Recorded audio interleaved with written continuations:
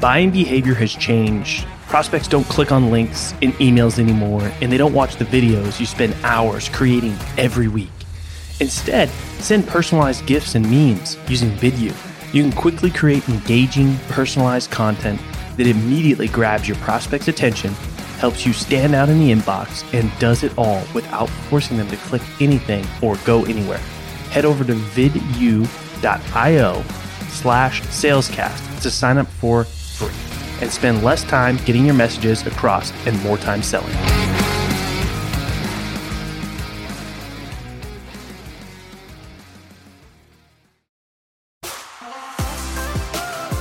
My name is Colin Mitchell, and welcome to Sales Transformation, a daily podcast with the best moments from the most respected people in the sales world. The goal of this show is to give you a daily dose, weekends included, in 10 minutes or less to help transform the way you sell.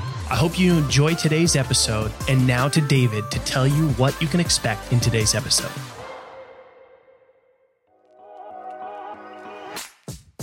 Transitioning from something that you're so used to is easier said than done. For a fellow cold calling enthusiast, it was a difficult transition for Bradley, especially when he had to prioritize the transactional aspects of the call instead of building relationships, telling jokes, and getting closer to the prospect. Learn how he was able to move on and fully shift to social in this latest episode of Sales Transformation.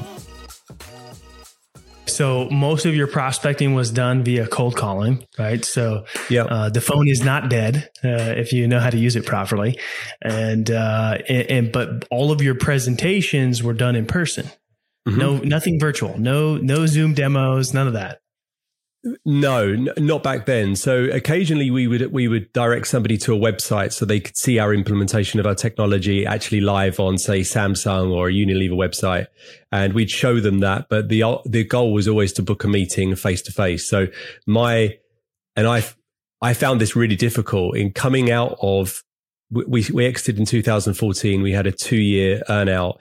2014 to 2016, it felt like the world got reinvented while I was, waiting to be released from my earnout, right?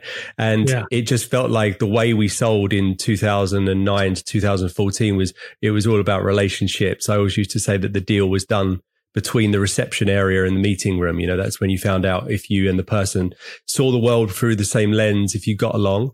And when we moved through, especially through COVID, it just felt like everything becomes so transactional, where the call starts, there's a discovery, there's a presentation. And I'm not necessarily saying that's a bad thing, but the shift between it being all about relationships and making jokes and being likable and all those things to actually tell me how you help me and tell me how easy this is to implement, for me as a salesperson, was a difficult transition to make. And in fairness, probably one I never did make, because now I have salespeople who sell for our company.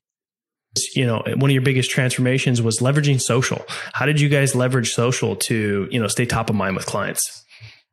Yeah, so it's interesting. So when the concept of our business was originally created, when my company was acquired, essentially I had 2 years where the difficult thing about being a founder who sells a business is the company that acquire you, they want you around, but they don't really want you around. So you have to stay put, but you can't really help anyone. So I started creating content and giving it to the salespeople, and it might be something like an interview with a client, whatever. It was simple. Here's some content, share it with your audience. And I couldn't get them to share this content.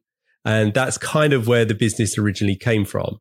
But my background being in cold calling, booking a meeting, closing deals is maybe still some people would say it's a little bit old school.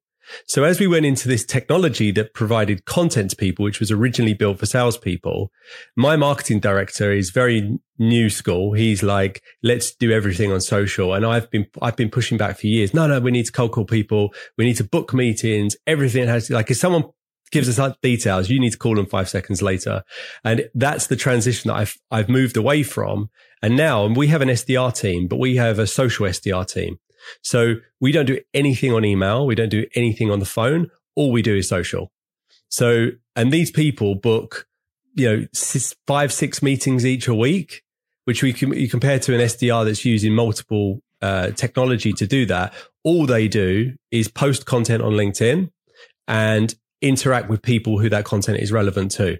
And all of our meetings come from that. So my transition of moving away from being like, let's just try and get meetings. Now all I do is post on social. I have a podcast. I put content out and people contact me because they were on their morning run and they wanted to learn about employee advocacy. So they searched Spotify and they found us.